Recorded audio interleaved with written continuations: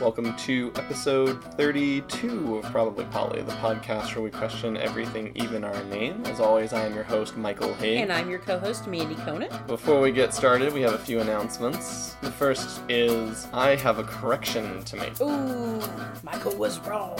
On the live Jealousy episode, I noted that when Sarah Neal was on the show in the episode Questions to Ask When Coming Out, she said that jealousy is, this is a quote of me saying what happened in that episode. It's not what she actually said. Not an emotion, and I like to tell people it's something you learn and is constructed, and you can learn to deconstruct it. She felt like the way the podcast was set up was a misrepresentation of her view on it, and on review it turns out that entire part where we talked about jealousy must have ended up on the cutting room floor, because it's not even in the show that I told people to go listen to. So I am going to go back and go ahead and just change that to something I hear often said, since that is something that actually I hear often said, and make it more neutral. And then Sarah and I discussed the issue at length, and we feel that, as so often happens on this show with Mandy and I, that after listening to the whole episode on jealousy, Sarah and I have very similar views on the mechanics of jealousy, but there were some linguistic differences. She was using that phrasing to sort of get at what we ended up talking about at the end of the show anyway, how you can recenter your jealousy triggers to more appropriate jealousy triggers. I just want to apologize for that misunderstanding, and like I said, it's going to be changed, so nobody who listens to it after now will hear it, but all of those of you who listen episodically, we wanted to touch base and apologize for that. The only point that I was really trying to clarify with that example is that in the non-monogamous community, people often treat jealousy as a lesser emotion which can be completely trained out, and which very rarely or never points at valid abuse, and I think it is both a system which most of us will experience for all of our lives, and I think that actual loss of resources is a legitimate jealousy trigger potential abuse claim versus fear of loss of resources if you haven't negotiated those loss of resources with the person who is engaging in activities that are causing you to lose those resources. So, if you haven't talked about, hey, if you start dating someone new, I'm going to see you half as much, and they just start doing that, I think that can be abusive if this isn't something you guys have talked about what you're going to be doing there. I mean, in fact, even in the Franklin Bow episode, one of the things that was on the list, although they didn't write it this way, was taking on new partners when he didn't have time or energy enough for the partners he has, which basically equates to losing resources, and in a sense is jealousy, but I think it wasn't written that way because people wouldn't have taken it seriously. I just wanted to clarify that change and what I was trying to say, and apologize again to Sarah Neal for misrepresenting her in that context. Which is what usually happens. We disagree on the words, but on the thought process,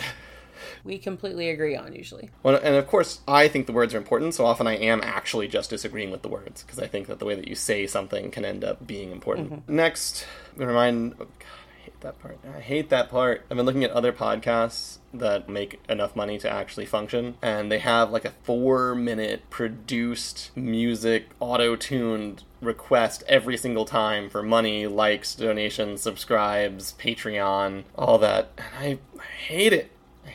I don't want to do it. Let's just take turns doing it. Take turns doing it? Yeah. Like, hey folks, don't forget, like, subscribe, share, donate if you can. We really love doing what we do, so we would love your support doing it. So that we can do more of what we do. Yes. If you're not clear on how to donate, go to probablypolly.com. There's a donate button. Click on that. We're trying to not inundate you with 1 million pounds of ads that will make your user experience miserable, so... Yep. The more of you that donate, the less we will have to ask. And if you can't donate, share it with somebody who can. So we're actually going to be handling 2 listener questions today. So our first question is sort of shorter, so I think we can do both of them in one episode, so we're going to try. And I think even though they sent me a recording of how to say this name, I may still get it wrong, but I'm doing my absolute best. So apologies ahead of time for fucking the name up. So this is from Roos Rijbroek, and they are from the Netherlands. And they are a personal coach and relationship coach there, which I think is really cool. So thank you, world. Yeah, thank you, everybody international. If you're international and you share this, that's really exciting too. It's really fun to know that our work is reaching that far, and it's reaching into some new and interesting questions, as we'll see here. So the original question is basically, why do we favor the term ethical non-monogamy instead of consensual non-monogamy as the umbrella term that we use for all the non-monogamous groups? And short recap, polyamory was invented to be an umbrella term, but basically is no longer an umbrella term. We sometimes use it interchangeably on this show just because of the name of the show and what the term was invented to do as a branding mechanism, but realistically we should consistently use the umbrella term for the non-monogamous community for all of those who, for strong label-based reasons, don't wish to be labeled as polyamorous. Which is valid. Yeah, because it's very valid, so we'll make an attempt to do that more. And so the question is, which one do you prefer and why do you prefer it? Ooh, I want to answer first in the non-Michael terms. Yeah, go for it. I prefer ethical non-monogamy over... I think that basically any term was the option, so like what term do you use for the umbrella term, but the exact wording from the email is... The term ethical non-monogamy became more visible in popular discourse in the Netherlands, but before that, the sociologically used term was consensual non-monogamy, and was often used as the big umbrella term for various non-mono practices. I'm surprised by the change in language, and I'm also puzzled. To me, when you say ethical non-monogamy, that means across the board, everyone involved in it is on the up and up. Where consensual non-monogamy, just to me, sounds like the people who are in the relationship are consenting. Mm-hmm. That's why I prefer ethical non-monogamy. To me, it just sounds like everyone involved across the board is being ethical, because if one person's being ethical and they expect the other person to be ethical and they're being ethical, it's more domino effect. Does that make sense? Mm-hmm. Whereas consensual non-monogamy just sounds like the people that are in the relationship are consenting to it. Yeah, so a lot of it has to do with the evolution of the anti-non-monogamy or pro-mononormative discourse in America. People in that mononormative grouping as a kind of insult against the idea that consensual is ethical in its own right, or is enough, developed this term ABR, which means anything but, and then the R stands for the worst form of sexual assault. You know, the claim there is it's supposed to be shocking, because their point is, oh, you think everything's moral as long as it's not, you know. Ugh, that's disgusting. Yeah. And they point to really, really extreme examples. So there was an example in Germany, I think it was Germany, where a man decided that he wanted to know what people tasted like. And so he took to the internet and said, does anybody want to donate body parts that I can eat so that I can know what people taste like? And he met a dude on the internet. That's just fucking weird. I'm sorry. Who wanted to do that, and they apparently became fast friends, and they spent a lot of time together. They cut up some parts of that dude and ate him, and then that guy had the other guy kill him, and they have all these videos of the guy saying, this is what I consent to, this is what I want my friend to be able to eat my body, and the question is, well, is that wrong? And I think most people want to say that's still wrong, right? And that's sort of the problem with consensual non-monogamy as a title line, which is just because it's consensual doesn't make it okay. Right. There are things that can be consensual to all the involved parties, which are still really problematic. I'm way. so slack-jawed. I can't get over this. He fucking ate him? Yeah. So that's a really extreme example, of course. That's the most extreme example. And he absolutely... I just can't. Oh, sorry. I just can't. I'm can't even compose myself. That's fucking nuts. And so this is the problem, right? That the consent alone does not conceptually make something ethical. And we've talked before about how we have people say things like, even if your wife says it's okay to sleep with other women, it's still cheating, right? So that something can be consensual and not ethical in the dominant view is part of the issue. Right. Ethical's more encompassing. Just because something's consensual doesn't mean it's ethical. But if something is ethical, I think it has to be consensual. That it is ethical consensual. Has to include consensual. Yeah. And the other thing that I like about saying ethical non-monogamy is that it undergirds the consensual part of it. So if you say consensual non-monogamy, I don't know why consent is important to you other than that it was just a requirement of the statement. Ah. Whereas if you say ethical non-monogamy, that comes with the philosophical framework that requires consent. Yeah. Like I said, it encompasses consent. It's the way that consensual non-monogamy encompassed polyamory, and now ethical non-monogamy is encompassing consensual non-monogamy as well. Does that make sense? Yeah. The umbrella's getting bigger. Right. And part of it, again, though, is a response to the people in the specific discourses going on in this country. I'll just go ahead and say why that's important now, and we can sort of circle around to it. Roos said that in Dutch, putting the word ethical in front of the statement sounds lofty and like, quote, we're better and more enlightened than you simple non-monogamous people. Oh, we're enlightened relationships. Right. So I can see how that would be the case if there wasn't a strong bias against non-monogamy. So if non-monogamy didn't have a strong bias, and you said we're ethically non-monogamous. Right, because the opposite of that would be unethically monogamous. So it's almost like, yeah, I get it. I see where the translation can be lost. But because there's a huge persecution and the specific historicity of non-monogamy in America and any divergence from the sexual norms in America and the persecution thereof, everybody in America gets that when you say I'm ethically non-monogamous, that you're not saying you're better than them. Right. I mean, most of the time they respond with, well, how do you know you're ethical? Or, can you prove that? Or, I don't believe that. And they feel super superior already. It's baked into our culture that the norm is so superior that nobody's going to go, oh, I feel belittled by your ethical non-monogamous statement. So I could see if you have an area where you actually have people being really ethical about things in general, that could be a problem. And that is part of the reason why I differentiate when I use language in some of my speeches. I'll actually say ethical monogamy when I'm talking about thought through monogamy that engages in an ethical standard of some variety. Right. Ethical monogamy as opposed to having a cheating partner where you think you're in a monogamous relationship and you're not really. Or just unconsidered monogamy, right? So I think of ethical non-monogamy as being a different statement than unconsidered non-monogamy, or ethical monogamy as being different from unconsidered, uncritical monogamy. So basically, if you're using the base script, then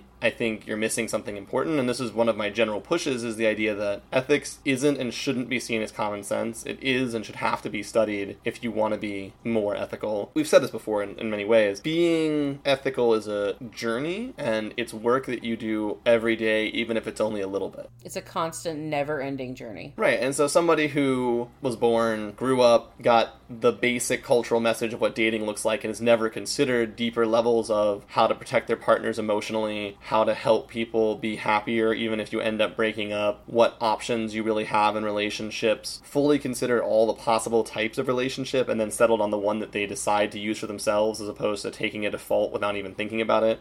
I don't mean it in a negative way, but that is less considered than the ethical non-monogamous position that I think you claim when you say ethically non-monogamous, or that I want people to claim. Some of that is self-serving given what this show is about and what my general project is about, which is trying to convince people to take ethics in relationships and interpersonal ethics more seriously than I think people do. And when I mean take it seriously, I mean invest in learning about it. Because people will take it seriously in the sense that they'll yell that other people are bad and they'll persecute people all day, but they don't have any reason for that. They're just repeating what's been told to them. Like an unconsidered monogamy, would that encompass like assumed monogamy as well? Yeah, that's right. Okay. Yeah. So where you're at when you just sort of didn't even think about alternate options. Yeah. When we were like 13 or 14 and that was just what we did, or yeah, that's the societal norm, is assumed monogamy. Right, and a lot of people do this thing where they investigate all the relationship options, and in fact a couple of major poly leaders have eventually gone back to being monogamous as the decision with the partner they're currently with because it works for them,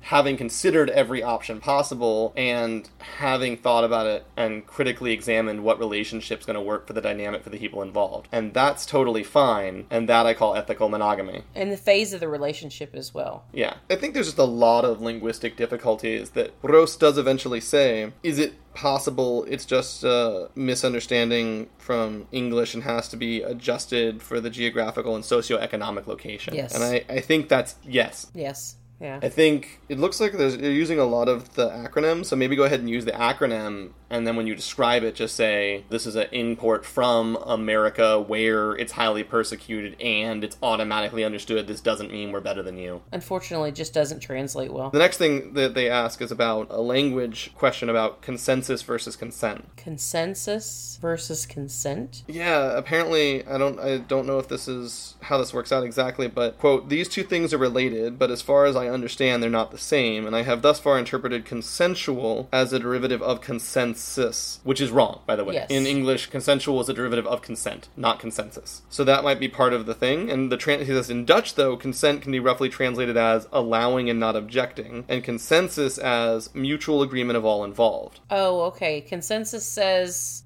yeah, okay. Yeah. God, I hate English.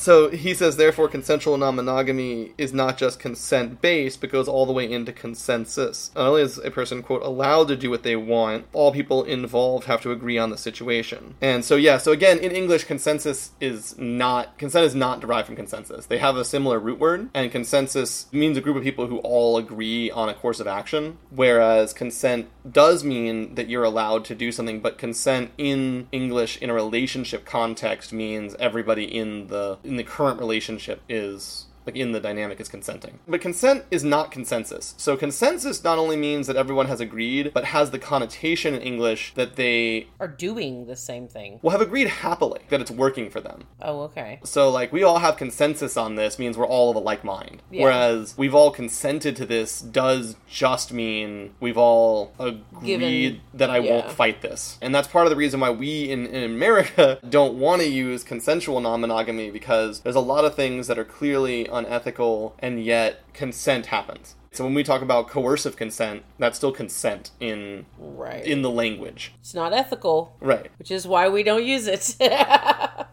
Rose has said that they got into listening to our podcast through the Franklin Vo coverage that we've been doing. So to reference that for ease, many of the things that he was accused of in the document of accusations are things where the people technically consented. You know, so giving him money that he needed help with. And so that's technically consent. Or the people that said they felt pressured to join threesome situations or moresome situations or orgy situations, but they did consent. They did say okay, and then they went and they did it. But all of the pressure was unethical, even if consent existed. So, yeah, consent doesn't include consensus. I have to say, if there was a term in English that was like non-monogamy by consensus, I would have less issues with that. But consensus also has a connotation in English of sort of group mind, and there's a much more egalitarian freedom movement to a lot of the groups. So I think that they would resist that as an umbrella term. Yeah, because you don't have to be the same mind as I am. Right. Relationship anarchists would not want to be under consensus non-monogamy. For instance, they would want to be under ethical non-monogamy because what they're doing is ethical when structured and considered appropriately and critically, but I don't think that they would want to identify as consensus-based. And of course, they includes consent because consent is part of ethics. And then one of the notes that they said as well was that they felt like ethics was different for everybody, that what's ethical for one person is not ethical for another person, but what is consensual is always mutually debated and agreed upon. And what I would say is, again, I think this might be a linguistic misunderstanding. Yeah. The study of ethics, at least from a philosophical perspective, is how we navigate interpersonal differences in values. So something is unethical just in that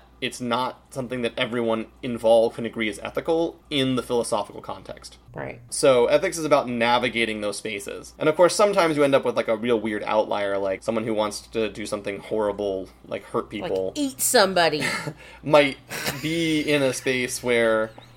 But right. And so in that case, the ethical lapse they were in there was they didn't navigate the larger community around them. Right. The legal and other community around them to make sure that that was something that other people could tolerate, basically. So I have often used this distinction. It's not a perfect distinction. It comes up enough in writing that it's usable, and we'll use it on this show going forward to make things really clear. Morals usually means a person's internal compass, and ethics indicates negotiating between groups and differing perspectives. So even though morals might differ from person to person, and a lot of people are going to say things like, well, it's just wrong to be choose wrong. Any possible orientation, right? So people are going to say it's just wrong to be non-monogamous. They can still think that we deserve to have the choice to be non-monogamous, right? So you can have this ethical agreement that people should be able to choose what they want to choose, and you can be able to make mistakes, but still think you're making mistakes. Float your boat. Right. So I think a lot of that is in really layered and minutia linguistic context for words, in at least the way that American English and the philosophical discourse that I have read has used the words, that probably is just translating poorly in clear translations that don't have the additional context and, again, historical background of the evolution of those terms. So that's the reason why the English-speaking world is evolving the terms in the way that they are. And I do think that maybe you should have different terms in a country that doesn't make sense, or at least that could be part of your standard discussion when you tell people what the term is. You can say, and it doesn't mean X because it comes from this area and they had this problem. And again, you can can also use the brother term, so you can say something like, it sounds like you've been practicing ethical monogamy, and we practice ethical non-monogamy. And then it doesn't sound so bad, as long as you introduce the term before you get into it, if you feel like that's what the other person's doing. And we're jealous that you don't have the problems we have. Yeah, right. And then, so finally, again, for myself, I use it as a hook, which is most people that identify as ethically non-monogamous, I would argue, are unconsidered non-monogamists, or minimally considered non-monogamists. Like, they realized that monogamy had problems, so they considered that, and they just moved into non-monogamy. And they're using the word ethical just as a shield to represent that they're not any better or worse than regular monogamous people. Right. And I use the fact that we identify as a community as ethically non-monogamous as a way to tell people, look, you're already identifying as ethical, why not do the work to really meet what you're saying about yourself? So you're saying I'm ethically non-monogamous, let me show you what that would actually mean. You know, because a lot of people have already figured out, and you see there's a lot of anger in the community too, right? But I've already figured out that there's something structurally wrong with the hegemonic mononormative culture. Not monogamy, but the hegemonic mononormative culture, at least, again, here in America. I can't speak for other countries. I haven't lived in other countries long enough to know. And they know that that's bad, and they leave that, and they know that what they're doing isn't worse or less ethical, so they're calling it ethical non-monogamy, and they feel like it's more ethical because it simply is avoiding some of the really unethical things they ran into in, again, hegemonic mononormativity, but haven't explored it enough to realize that there are also many pitfalls and lots of ways to be unethical inside of non-monogamy as well. And so we're trying to help people navigate that so that they can take that inspiration and actually do the work to be as ethical as possible. Yes. So thank you so much to the life coach in the Netherlands for writing to us, asking us a great question. I hope we answered it thoroughly and as accurately as we could. And we welcome any other questions. Please feel free to write us on the website. Our emails are listed, or on Facebook. Is there a way for them to comment on SoundCloud? Yeah, you can comment on SoundCloud. Literally no one ever does. We have one comment on all of our SoundClouds. We have a bunch of likes, but nobody ever comments on SoundCloud. I'm not 100% sure why. It doesn't feel like it's that kind of community. But yeah, if you want to comment on SoundCloud, we read it. SoundCloud allows you to send messages to the SoundCloud account. We read those. Any way that you reach out to us, we are reading them. Yes. So if you send it to our emails that are listed on the website, which are all just our names at probablypoly.com, you can send them to individual people. I get a decent number of emails. I don't think any of the emails have gone to Mandy or Sarah yet. Nobody wants to talk if to you us. If you have a specific... Well, it's funny because originally we were getting all the questions through your community connection, so everyone was reaching out to you personally. Yeah. And now that people we don't know are writing us, they're generally writing my account. Right. Which is the Michael at Probably Poly. But you guys can write them if you have specific questions for them. I mean, obviously we always share emails with each other, unless you put in the email, don't share this question with the rest of the team. Then we won't, obviously. We will respect your preferences. But generally speaking, that's... And a lot of times, like this one actually said, hello, Michael and Mandy and Sarah, but it had it was hello, Michael, and then some other stuff, and then of course, and Mandy and Sarah, because they know that they were sending it to my email. Ah. But it did include you guys. Well, we appreciate being included. I'll speak for Sarah and myself. So then the second half of the show is also a listener question, although this listener wishes to remain anonymous. And the question is, hey, you guys don't talk about metamor ethics very often on your show, and I feel like you should talk about that more. Metamor ethics. But before we get into that, I want to quickly say what I said to this person and explain sort of why we haven't historically done that so much. And this has been coming up a lot with people that I've been talking to individually, so I thought I'd just tell everyone. Part of the question is, what is our project? And our project here, and this I'm using in the existential sense of meaning of your existence and the sorts of ways that you try to engage reality and other human beings, is to really dive deep on the ethics of interpersonal relationships through the lens of ethical non-monogamy. And to do that, we often find ourselves in one of those hilarious loops where we're in a situation that I want to say one thing, but I can't say it till I've said something else. And you need a lot of building blocks. Yes. So I'm trying to say build this whole pyramid, and right now on this pyramid, we're about a third of the way through that very first floor level. Yes. So we have a third of the basic blocks out. So we haven't even covered things in basic, like metamors. And we're trying to do it in the direction that we think's the most important. So, I mean, honestly, even more than that, we've probably just laid out the space on the earth and then padded it flat. Mm-hmm. Like Now we're Get the slowly tape bringing down. in blocks. That's it. We got it outlined where Yeah. it's going to be built, you know? And there's a lot of sidebars too. Mm-hmm. That foundation has got to be really set and put down before we can move on to the next level. Sometimes we end up in a circular loop where everything that we're saying rests on something else that rests on something else that rests on the first thing that we were saying, Yes. and you just have to choose and dive in the middle or you'll never get it done. I find myself in these internal regressions where I think, I want to talk about this, but to do that I have to talk about this and then this. So they're more like side circles as opposed to side Yeah, bars. they go in circles, right. So at some point you're like, I'm just going to dive in the middle, and that means some of the foundation's missing, but eventually I'll get to do the foundation of this, and I've already done the other part that we need for the circle, and we'll close that loop. So we've been using the dyadic relationship approach as proxy for dealing with other forms of relationships because it's the primary relationship approach. Yes. And what I mean by that is... It's easier.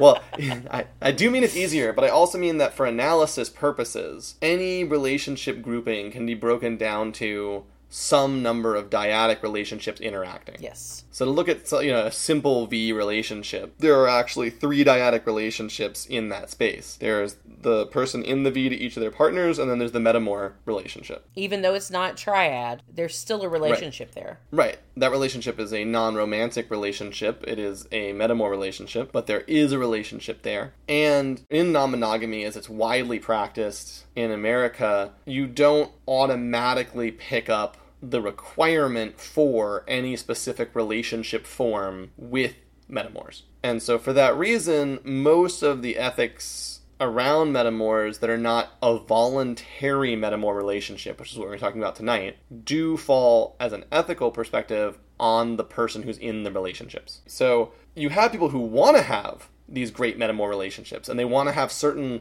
lifestyles that require them. So if you want to have kitchen table poly with 3 of you living in the home, even though 2 of you are metamors and not dating, then you too have to commit to having a live-in metamor relationship, which is a very complex relationship like any roommate relationship is. Yes. But the additional complexity of being metamors and the additional complexity of trying to make it a life altogether. Beyond what people have to deal with roommates. Let me put a warning out there. It is not for everyone. So when you take that extra step and you commit to that, now you have started a new type of relationship, the intentional metamor relationship. I'm going to use that language I like to that. make it simple. So these intentional metamor relationships have a lot of different ethical requirements because now that's like getting into a friendship. It's like getting into a roommate agreement. It's like getting into a romantic agreement without the romance. And so those have a different burden. But if I am dating one person and I am following all the agreements of that relationship and I start dating another person, there is no built-in ethical framework for most of the kinds of problems that are problems in non-monogamous relationships between metamors. I.e., if one of the V partners is spending way too much time with the new partner because they're really into it, it is not an automatic ethical requirement for the new partner to go, are you meeting all of your obligations for your other partner?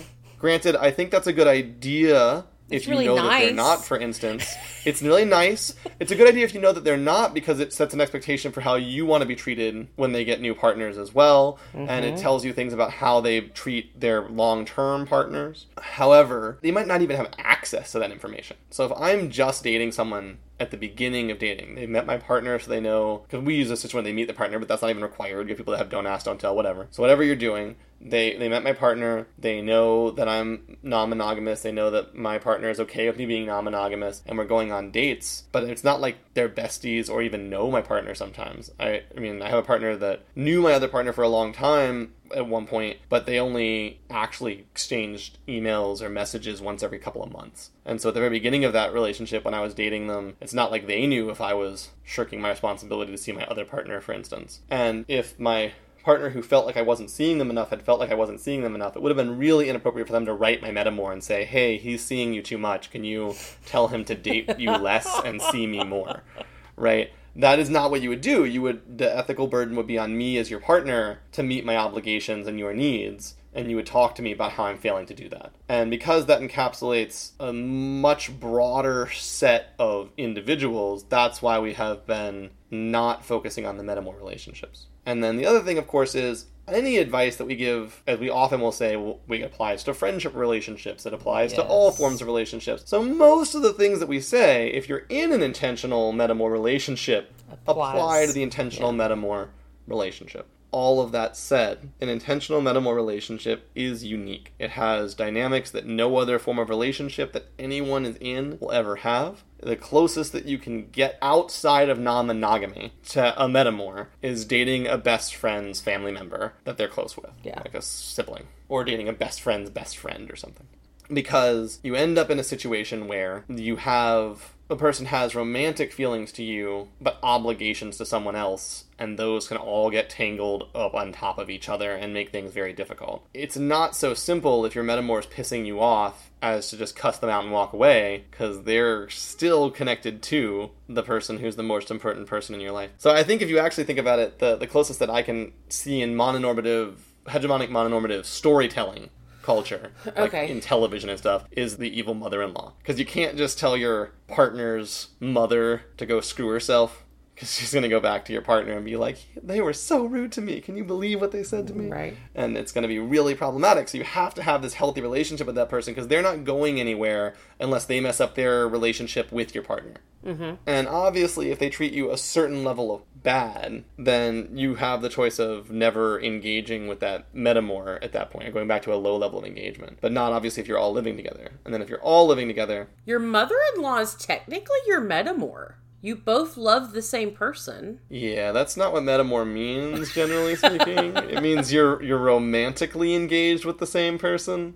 But yeah, that's my point, is that the dynamic is basically the same. The level of intensity of parental-child bond and romantic relationships are obviously fairly similar if the intent of those relationships is vastly different. And so navigating them is fairly similar. So for sure, look at the advice that we've given for dealing with hostile in-laws and hostile family members in these other episodes, of which we've given much advice like that. And that is the same kind of responses you're going to be able to employ here. And I think the absolute most difficult relationship in non-monogamy is intentional metamors. Yeah, I would agree that is going to be the most difficult one, because there's so much emotional valencing that has nothing to do with you that your metamor has going on. And that relationship a lot of times hinges on how well give me the word, Michael. The romantic relationship. How well the romantic relationships work. Right, so one of the relationships that I had, I really liked the metamor a lot. And it was sort of awkward because even when I met the person I was dating, they were having trouble with this person. And so I liked that person a lot, but then I also was sort of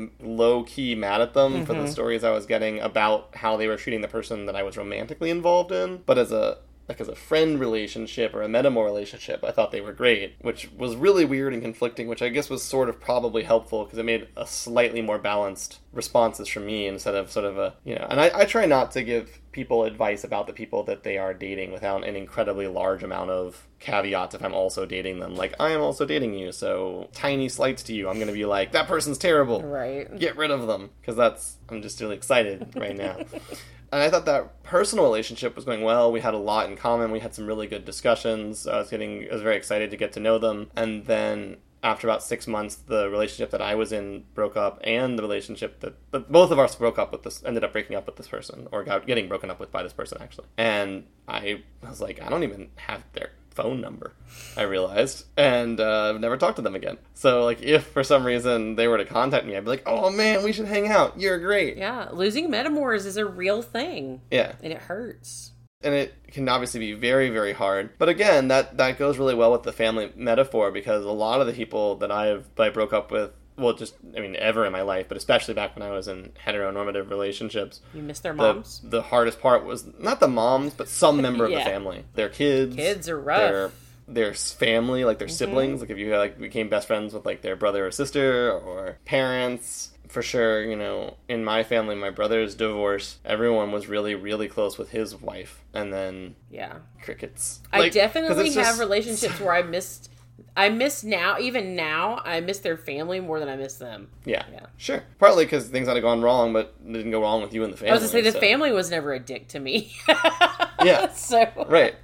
They didn't cheat on you or whatever it is that happened. For sure. So it's the same sort of situation, and I definitely agree that that's the hardest. The intentional metamors are the hardest to navigate. And I don't know the exact context, but the listener was talking about being in a community that felt they had that the community in general had a lot of people in the community felt they had problems with quote-unquote problem metamors. Problem metamors. And that's a really interesting one to me, because to me, your engagement with the metamors is either intentional or it's not. Yeah. Now, I do understand there's a situation where let's say you meet somebody and they're living with a metamor and you want to see them a lot, and especially if you don't have a lot of wealth, you want to see them at their home because that's the place that they already own where they can see you. Mm-hmm. It's convenient, that works for you, and you feel like their metamor is a jerk in that space. And this is where I would still say that the ethical burden there, as much as this maybe feels unpleasant to you, is actually on your partner. Yeah. The exact same way it would be if the partner's roommate was mean every time you came over and he needs to do something about that, yeah. As soon as you walk in the door. Partner needs to do something about that. Yeah, or if every time their mother was there, they talked about how terrible you were right in front of you. You would not really be appropriate for you to tell that person not to do that. So the space in which you get into needing to navigate your metamors ethically on your own is exactly the space in which you're not forced into engaging each other, but in fact choose to engage each other. So you say something like, I think it would be really fun to live in this house with my partner and you, the metamor. Mm-hmm. I want to have a roommate relationship with you and a friendship relationship with you. And then inside of that space, they're a problem. So then you bring over your friends and they're now mean to your friends. Now the ethical engagement's on you. Yeah. This is a rough one. This is a rough one for me to talk about. I didn't realize it was gonna be as hard as it is. Sorry, I'm being quiet. No, that's okay. I could use the help, though. Mandy definitely has a lot more experience navigating metamor relationships than I do, because she is our resident having more relationships expert. But for those of you that don't know, which is probably most everybody, I guess. I don't know. If you're friends with me on Facebook, you know. Because I am not quiet. Feel free to friend me. But I just had one of my cohabitating partners move out. So I had two partners that were intentional metamors, which, again, crazy hard to do. And not everyone's cut out to do it. And there's nothing wrong with that either. So one of my partners decided to not live here anymore and moved out, and it's been really hard on me, of course, but it's been hard on my other partner as well, because he's kind of lost a buddy and he lost a brother. And this is not the first time that he has felt that loss from one of my serious partners leaving, so he's kind of getting fucking tired of it. That when I put my heart out there, he gets hurt. Sure. So, well, you know, and ironically, to go back to the interview with my mom, that's why she said she didn't want me being non-monogamous, was because she bonds with my partners, and then if they leave, she feels like her heart got shot in the face. Yeah. Valid. Completely valid. I mean, I definitely miss my metamor. Well, I'll just call her Mon, because I don't have permission to talk about her, use her name. But I miss Mon terribly. She was one of Jerry's partners, and we used to spend a shit ton of time together. And they split very amicably. You know, there's no hard feelings. They still talk. It's still a great relationship. It's just not a romantic relationship anymore. But I don't see her near as much. Right. So. Yeah. Well, and there's so much built-in seeing each other, and it's almost impossible to overstate the value of seeing someone in a built-in way. You know, one of my biggest fears is that my nesting partner, who I'm not romantically linked to, will eventually decide to move out and not live with me anymore. They will nest with someone else. Yeah. And, you know, especially in the society that we live in, they are poly, but they're not dedicated to being poly. Like, it's not that important to them. So I think that if the right person came along in the sense that met all their other needs and said that I want to be monogamous with you, they'd be like, okay. And then convincing a monogamous person to share a multi-person household with a polyamorous couple is incredibly difficult. Is not the easiest thing in the world. You know, I had a good relationship with him before he moved in, but just a lot of times I feel better just hearing him moving around. That sense of presence and closeness is really bonding. Like, I know his rhythms, and if he wasn't here, I wouldn't know if they changed. I wouldn't know if they had become different. And so you would lose that level of connection. And just the simple thing, like, he has to come down to eat eventually. So even if he's feeling super antisocial, I get to be like, hey, what's going on when he comes down to eat. And I had another friend, a really good friend, who is also very, very, very introverted, who used to live with me. And it was interesting because we had common interests when we met, and we do not have common interests anymore. There is nothing that he's interested in that I'm interested in other than food. Like, we have to eat. Breathing and eating, and that's it. Yeah, breathing and eating. And he's a great friend. He's really responsible. He really wants to take care of his friends, and I like to think that I do well by that standard. We have I would say a very solid friendship, but I probably see him once every 2 weeks instead of an hour or two a day like when he was living with me. I know that he feels like we see each other a small enough amount that he'll comment on how sort of rarely we see each other. And of course, I don't notice as much because I have so many living roommates and he lives alone, so it's a lot easier for him to notice the lack. There. But there's so much that you share. Living together is its own project. So forging a household and a life together is one of the major projects that most people are engaged in at any given time. It's not true, of course, if you're like in a college dorm, you're not engaged in the project of household cultivation. But for most of the people that are listening to this, you're probably engaged in some version of that with the people in your household. So that's something to talk about in and of its own self. Like, hey, how do you want to work cleaning the kitchen? Do you want to talk about sharing meals? Do you want to talk about if we could share cars to go somewhere? You want to drive? Do I want to drive? It gives you so much commonality to talk about. When you lose that, you lose a lot. So it's not like it's not the same relationship. And it is obviously not healthy in a lot of cases after a relationship breaks up for that person to be around as much as they were before. And it just isn't practical. They have that time committed to somebody else, so they just don't have that time in their life. They still have to also meet their work commitments, their romantic commitments, their child, if they have any commitments, their other friend commitments, etc. Or maybe they just don't want to spend that time with you anymore, which is valid too. Sure. And do you want to talk about more about why they might not want to spend that time with you as a metamor anymore? Maybe it's difficult for them to maybe what your shared partner is doing or what's going on in their life, because maybe they can't have that commitment to that partner anymore, and it sucks. So it's kind of hard to know what they're doing too. So that connection may still be hard for them. And, you know, they have other people, like you said, they have other people in life, and so maybe they want their priorities to shift. You know, we say we blame shit on priorities a lot, but our priorities are what we want them to be. Right. When it all boils down to it, we choose our priorities, and that's not. There's nothing wrong with that. We just don't recognize it as that. So, you know, in existentialism, we very specifically call your priorities your projects. Yeah. Right. So the things that you're trying to manifest into reality are your projects, and how much time you put into them is how much time you're putting into that project. So when you shift projects from one partner to a new partner, or no partners, or yourself, self-development, your career, whatever, you do that because you want automatically put less time into other projects. That's just how that works. Time is a limited resource. And choosing different priorities, we have this stigma with it that they just, my priorities, and we make them sound like this negative thing, and that if we choose to spend time with one person over another, that we're this awful person. Sure. When it just is what it is. Especially if you're going through NRE with someone, yeah, absolutely, you're going to want to spend more time with that person over other people. It doesn't make those other people shitty people.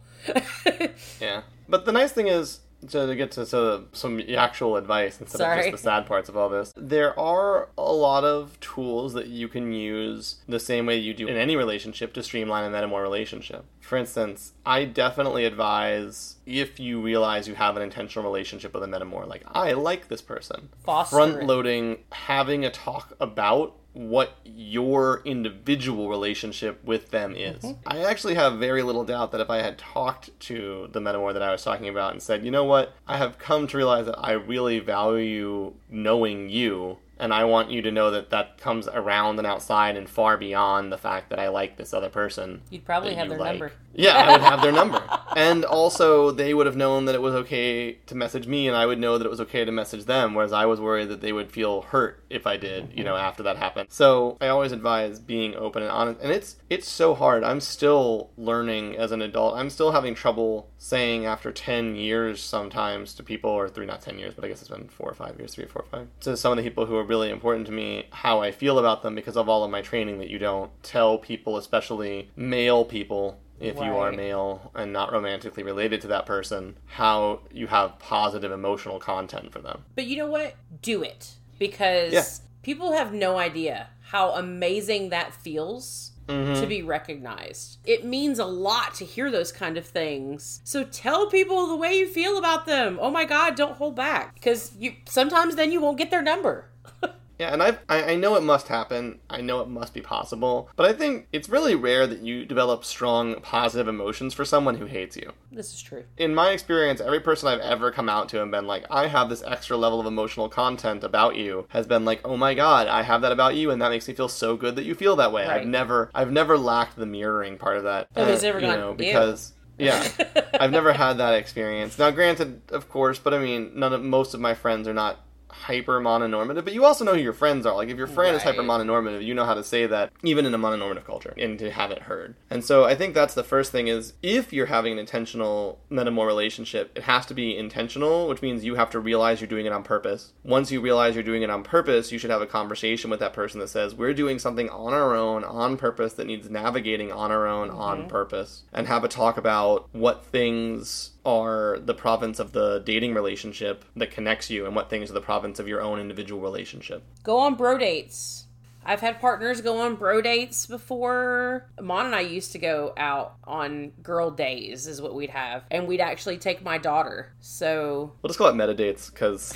The gender construct aside, yeah. I mean, both of those also work. If you want, and if it works for you, you want to call them bro dates, girl dates, and that's what they are for you guys, fine. But if you listening is a whole large group, so go on a meta date. Go on a meta date, for sure. Have constructed, on-purpose meta time together and foster those relationships, absolutely. So then in that context, you do need to have discussions with all of you present about what kind of engagements and conversations with each other you feel comfortable with. What happens when your shared partner doesn't want you to be going on meta dates? So, of course, I prefer a more consensual and open-ended relationship format, which is to say that I would consider very carefully if my partner said, don't spend time with my other partner. That would be a real big warning sign for me. I'm not saying it's an impossible scenario. No, but like, even if they just came to you and they said that they weren't comfortable. Michael, I'm not comfortable with you hanging out with Jerry without me around yet. Yeah, I think that would be the kind of thing where I would ask why. Like, what is it? Like, what are you afraid of? The same kind of discussion I'd have if you said, I'm jealous. Like, if I, the other way around, right. If I said, I'm jealous of how much time you're spending with Jerry. Do you think that raises a flag that there are things being kept out of things that are maybe not ethical in one of the relationships? One of my friends gave me this advice recently, and I don't know that they want to be lame, so they're just going to be random friend/listener, that I thought was really a fascinating metaphor, which is a great application here, where they said, whenever one of their friend says to them, I think my partner's cheating, their response is, you need therapy. And they'll go, well, how do I know? And it doesn't matter. If they are cheating on you, you guys need therapy. If they're not, and if they're not cheating on you, and you're paranoid that this person who isn't cheating on you is cheating on you, you need therapy. I mean, as a whole, I think we all need a little therapy. But and that's true. But that's my response here, right? Is it a warning sign? Yes. It's not necessarily a warning sign that things are being kept back. Maybe it's a warning sign that the person you're with has a lot of insecurities, trauma and insecurities, and could be helped with those things and could have a healthier, better relationship with both of you. So it's definitely a warning sign. What it's a warning sign of, I don't know. It doesn't automatically say to me that this person is unhealthy for me per se, but it does trigger the thought that there's a problem here. There should be no reason that if you think the world of this other person and you think the world of me and we think the world of you, that it would be scary for you for us to be together. And if it is, it feels like something that we would like to see if we could work out, because I want you to know that me spending time with this person couldn't hurt you. And then obviously the other side is if you have something that's going on that's wrong, like you're not sharing with them or they're really in pain or you're gaslighting them or abusing them in some way, then obviously that's also a problem. But either way, it seems like something that we should work out. So you do develop this great relationship with your meta, and when you hang out with them, stuff may come up about your shared partner. Unfortunately, sometimes you find your meta being your friend, and maybe you forget they're your meta too. Mm-hmm. And you vent about your shared partner, and then that gets turned around and told to your partner. Mm-hmm. I've had that done to me, and it sucks. Because you want that person to, they're your, hey, you know how I feel, you date this person too. Yeah, but then it turns around and it gets back to your partner, which, it just sucks. I've had it happen to me. But again, awful. Think about the relationship structure there. That's like, it's like bitching to your partner's mom. Mm-hmm. I mean, if it gets back to them, well, I mean, you bitch to their mom. That's right. Kind of on you. You guys might have developed a really good friendship, but that is still that person's really important, significant other. So you should not bitch to your metas about your shared partner. Right, and actually this is interesting because this actually takes us back, in a sense, to Norman's question. You guys don't remember Norman Barth had a question for us that was... Like, we did the episode on getting consent to share your stories. Like, so he wrote me the question, I wrote him what I was going to talk about, and he was like, no, and corrected me, as we said in the podcast. And then when we saw him at APW, he was like, you still didn't actually talk about my question. It was a great episode, but it wasn't about my question. And his question was about this, is that most of his social support structure are all metas in some way to someone else that he's in a relationship with, and one of his partners doesn't feel comfortable with him using a meta, his other partners or her metas to talk about her. Mm-hmm. So it's the other way around. So it's... Or, I think also or talking to her metas about her. Yeah. That she doesn't feel comfortable basically having him talk to people who are in relationships with one of them about the other one of them. Yeah. And we didn't touch on that. And that's something where that's enough that I have a hard time saying that's illegitimate. I think that's gotta be negotiated. Yeah. It's not in a clear-cut space where I'm like, well, that's just wrong. You have the right to talk to whoever you want about whatever you want. I just don't bitch to my meta anymore. Right. So you have the freedom of speech thing, but in the Autonomy is Not a Cudgel episode, we talked about, like, just because you have the right to do something doesn't make it ethical or fair or kind to do that thing. And I like it when people say you have freedom of speech, but you don't have freedom from the consequences that come with that. And so if you have a partner who doesn't feel comfortable with you complaining about them to either your other partners or their other partners, I think that's a legitimate issue because we know that discussions about negative talk about people affects the way that we see those people. Mm-hmm. So having those discussions with their partners or your partners is going to change the way they see you. And if they're in any kind of relationship structure relative to you, it's going to affect that metamor relationship. Yep. And of course, that is problematic. Now, we are all able to make the kind of relationships that we want, and my family does the opposite, which is that we all just don't have lines about what you can talk about, and we just don't get mad if someone bitched about us. Not that we never get mad. Like, sometimes you hear something and you're like, okay, that's the agreement, right? But we use an open, as I talked about during the stories episode, we basically, unless you say the sentence, this is off the record, then it's not, is the agreement we have. But the point is that we all agree to that. Mm-hmm. And if not, when we meet new people, we ask them what they would like to do, and we honor what that agreement looks like. So if we're dating someone new and they say, I don't want you to talk to your current partner about me, I don't. My partner asks, I say, well, they don't want me to share that story with you, or they don't want me to talk about my problem with you on that. And I mean, maybe there are people who literally have no friends, who are not in a close and powerful metamor relationship with every single other person that they know. I feel like if that's the case and all the people in your group aren't comfortable with those kind of cross discussions, either A, you need to stop dating the people who are uncomfortable with those cross discussions because you're harming them and not honoring their sort of consensual space. Then you choose who you date. Or you should make one friend that isn't dating anyone that you know. And I feel like that's not that hard to make a single friend outside of that circle. Yeah. I love my monogamous friends because I don't ever have to worry about, them ever being a meta or anything like that. Yeah. So My friend that moved out is like one of those steel box friends. He doesn't talk to any of my other friends. He never mentions anything that I've ever said to any human being ever. And so if I'm really stuck in a corner, I need someone to talk to about like the worst of the worst stuff that I would say, when I'm just like, I know I'm in a terrible mood. I know I don't even mean the things I'm about to say. Right. He's definitely the person I'm calling because I know it's never coming back to anybody else.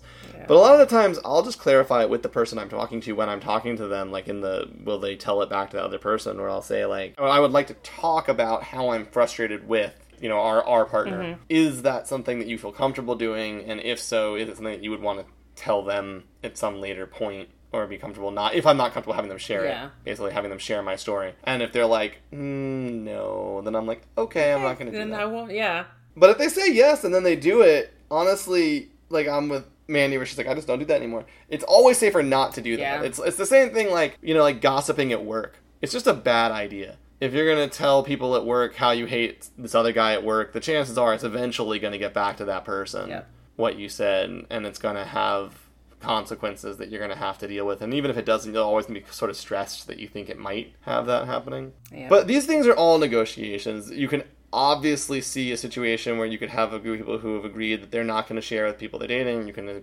imagine a situation where we've all agreed that that's okay, and you're just going to have to live with it and not take it so seriously. It really just depends on what works for your social group and the people that you're specifically dating. None of those are ethically better, but it's like, and that was the whole end of the telling stories, right? You gotta get consent, you gotta negotiate this, and you have to take the time to do those things. Mm-hmm. And you have to take the time to negotiate it with new people. You can't just assume that the thing that your group is doing works for everybody, because that's not fair. That's couples privilege or thruples privilege or random large groups privilege.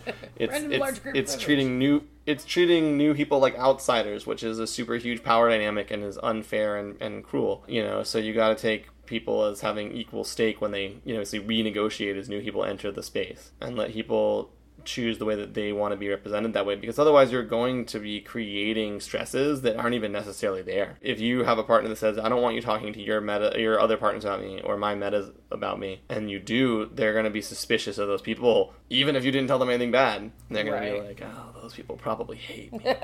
I'm sure he said something terrible about me to them. You know, and it's like, why do you want to go and create that scenario where you're sowing like discontent or suspicion between people? Well, and then, you know, of course, the flip side of that is, to cover the flip side, if you're with someone who says, well, I need to talk to I'm not good at remembering what I am and am not supposed to say, for instance. Right. And so I don't want to do that. I want to be, like, if you're a person that comes into the space that me and my friends and metas are in, and we say, well, all of us basically say whatever we want about whoever we want, and none of us take it that seriously because we all know we're here because we love each other and we all trust each other to care about us, and we all know we all have bad days. Yeah, we all know that everyone has a bad day, so maybe you're going to be like, man, fuck Michael, he was a jerk today. And I might eventually tell him that you said that, but I'm probably telling him you said that to be like, you need to go talk to her because she's mad at you because you really hurt her feelings and you didn't even know. And that's the upside of that, is that one of the positive sides is a lot of times you can get that outsider opinion. That one of the problems we've talked about over and over again in any relationship is that effect where only one person is mirroring you. It's like a funhouse mirror that's all warped and distorted. Yeah. So sometimes you'll do some shit and you'll go to your meta and be like, I can't believe she did, my partner did this shit, and your meta's like, oh, you fucked up. Yep. And you're like, oh.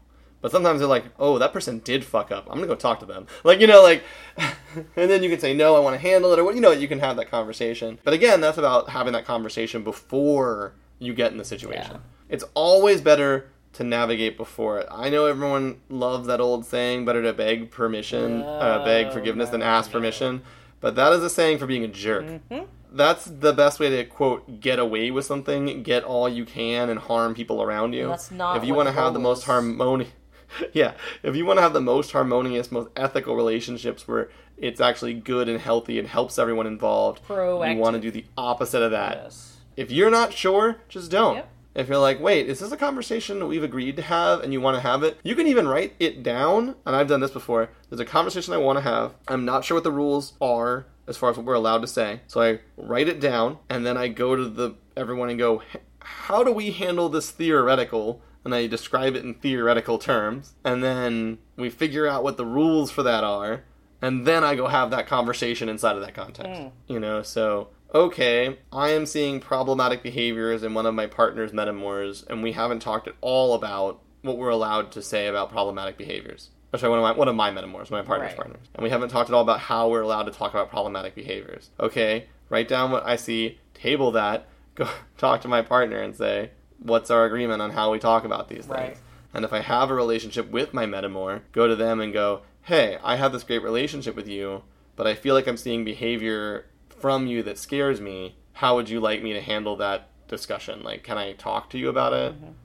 Can I talk to our partner about it? And then once you have that lay of the land, then go forward from there. And obviously, you know, if there's problematic behavior involved, that wasn't the best example, because if there's problematic behavior involved, sometimes if they're like, no, you can't talk to them about it, but you saw them like cheating, for instance, you've probably still got to tell your partner. So in that instance, since we've kind of moved to that, which is great, because I was just thinking how I was going to bring this up. Say you do have a good relationship with your meta, since that's, you know, basically what this episode is about, is fostering those good relationships with your metas. You're there with your meta, you have a great relationship, and you don't like the way your partner is treating your meta. Yeah. How do you address that with your meta? Well... And how do you go, I don't like the way my boyfriend's treating you? Like... Well, okay, so again, I think this depends on the negotiations you have had in your group. Yeah. I think that particular discussion is not usually one that people are concerned about people having, if that makes sense.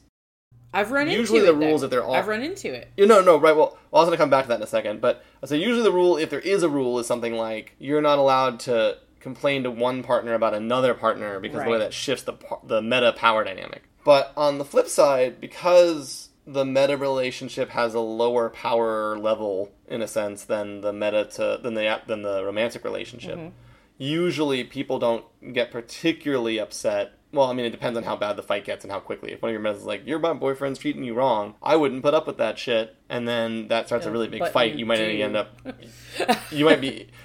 But you might not. I was talking to someone the other day that was saying that they realized after, that one of their partners was gaslighting not them, but one of his other partners. Well, I've had partners before where they maybe didn't talk to their other partner as respectfully. Hearing the conversations definitely threw up kind of a yellow flag for me. And then I went, just so you know, if you ever talk to me that way, that shit's not gonna fly. So I felt like that kind of brought it to my partner's attention. Like, hey, you're not being very respectful. But I also wanted to tell my meta, I didn't in the long run, but I wanted to tell my meta, hey, don't put up with that shit. Right. So this is the way that I would handle that theoretical specific situation. I would talk to my partner first. I would say, hey, I've seen that you're treating this person in a way that I think is the kind of behavior that, like, it makes me sad. The same way that I would talk to my partner if I saw them being rude to a server at a restaurant, or just mean to people in public, or, I don't know, kicking a dog.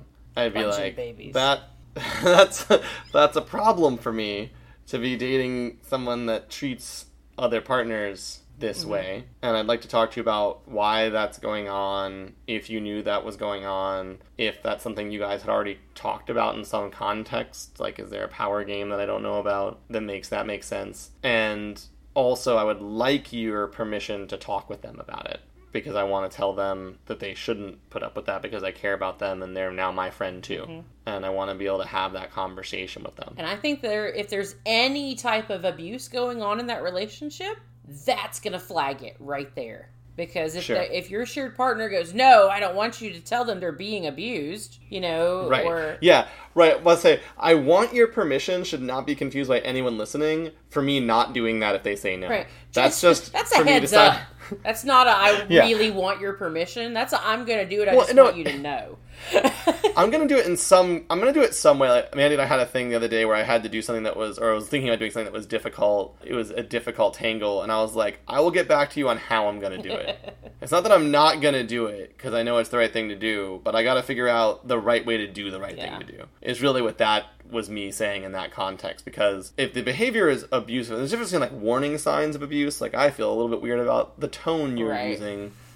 versus I feel like there's a pattern of abuse here. But if I feel like there's a pattern of abuse there, I want your permission to talk to them about it. And then if they're like, no, then my response is, well, if you're not going to let me talk to them about it, then I'm going to break up with you, and then I'm going to talk to them about it. Yeah. Because then you're not violating a relationship agreement because you're not in that relationship. Yep. And that's not an ultimatum. That's just how it's going to be. Well, that's one of those, I mean, it's abusive. It's a boundary. Yeah. It's like, I see actual abuse happening. I'm not going to tolerate actual abuse as much as I don't want to have this fight, and I don't want this to be my problem. Right. It is, because of the situation I'm in. But if you see a behavior more like, you feel like they're using tones with that other person you wouldn't allow, and they say can't talk to them about it. Like I said, to me, that throws up a flag. It is, right, it's definitely a flag. So my response to that would be something like, well, you can say that, but you should know that I'm going to see that as a warning flag, and I'm paying a lot of attention to the behavior, and if it looks like it's abusive, we're going to have this conversation again. But regardless, this is putting at least a small wedge between us, because I don't know why you wouldn't want me talking to them about their own mental health, because they're my friend. Right, and if you cared about them, wouldn't you want someone to talk to them about their mental health? But there's so much context there. Like, they might say, like, well, I want to have the conversation with them, and then you can. Or, you know, like, there's so many... Yeah, right. And then their response, like, well, if you want to have the conversation first, and then I can have permission to talk to them. Like, I'll give you the space to be the one that brings it up, because I think that's fair. Yeah. You know, but... Because then I think that they're taking action and they're taking responsibility for what they've said, and that would be awesome. And to be honest, if that was the response, that would be great. So I think that's the answer there, is that I would talk to probably my partner first. Again, subject to that person's mental health. Like, if I'm literally witnessing something where they need to get out of Dodge right now, absolutely, then that changes everything. My partner just punched them in the face, I'm gonna be like, all right, let's just go. He just punched you. That's abuse. We're leaving. We're both leaving at this point. We're out. I'm out. I'm not getting punched. You're not getting punched. We're gone. Let's go. No more punching. You know. So that's obviously a different scenario, but a much more extreme scenario. But yeah, I think that if you see behavior that you think is... problematic behavior is, at least in some way, harmful, right? So if you see harm being done to a person that you have... to a person, you have a moral obligation, ethical obligation to try and stop that harm in the right in most efficient context. But you also want to not... depending on the size of what you see, what the warning sign is, etc., you also want to do it in a way that, as much as possible, has respect for everyone's needs and the commitments you've made, and gives people the chance to grow and do the right thing, etc., instead of just jumping to terrible conclusions. But yeah, for sure, if your partner's like, don't talk to my partner about the things that I do, like, or how I mistreat them, like, no, don't talk to my partner about how much money they spend on me. Like, that's a sketch response. Like... So I hope did we answer the listener's question? God, I hope we answered the listener's question. Well, to reference our intro statement on this, metamors is a huge topic. Yes. Because it is easily the most complex relationship possible. Or tied with family relationships, right? Yeah.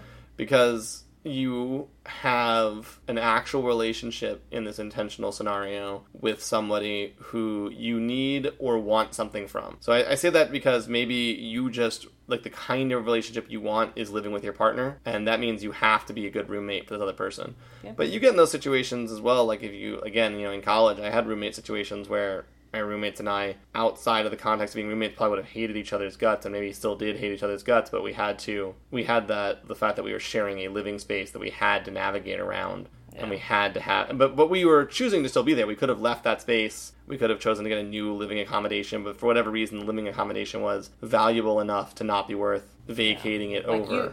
You may have hated your roommate Joe, but you knew he was going to pay his bills on time, and he shut all the cabinets when he was done in the kitchen. So, and I think that's important to remember, is that you're still choosing to put yourself into that space, because you always have the option to create a form of relationship that doesn't put you into contact with the metas that you do not like. And then you can, withdraw your ethical obligation and say that we can put that back on the dyadic response and say, look, I don't want, I guess Joe's still our problem person, Joe's relationship with you to affect these important things about our relationship, and I'm just going to not put myself into situations where Joe's there. Yeah. And then you have to navigate that with your partner, and that may be that you end up not being able to be with your partner because they want to be around Joe all the time, and you never want to be around Joe, and that puts you at never being able to see them. And that is a choice we have to make. But in the end, at the point that you're no longer trying or wanting to engage with them, the engagement's with your partner, and if your partner can't meet your needs because of the other obligations they have, that's just like if you met a partner and you were like, oh, they're great, but they have 6 kids, and the level of obligation it takes to take care of those kids, I want to travel the world and take month-long vacations, you're not compatible. Yep. It's not that you guys aren't, don't like each other a lot, you just want different things out of life. Your goals in life are different. I've absolutely had relationships like that. So, that's the important thing. Because for me, it always makes me feel more, I forget what the word is here, but makes me feel better about the situation, remembering that I'm choosing to be there. Yep. Like, okay, yeah, this person is really frustrating for me, and we're all going to a movie together, but I actually really want this. I want them to see me as a person who's tolerable. I want the chance to live in a shared household with them and you, whatever that looks like. And it's a thing that I do actually want. And if you don't want the thing, then get away from it.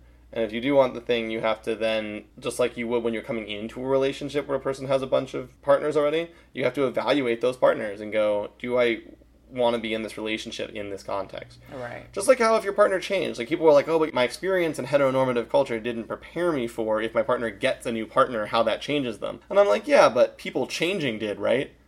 Like the myth that people stay the same all the time is ridiculous. Right. People get a promotion, or people have a major life event, or people just have a midlife crisis, and you got to change with them. Or decide that to reevaluate when you notice the change has gotten to a certain level and you're no longer connecting the way that you used to, you reevaluate.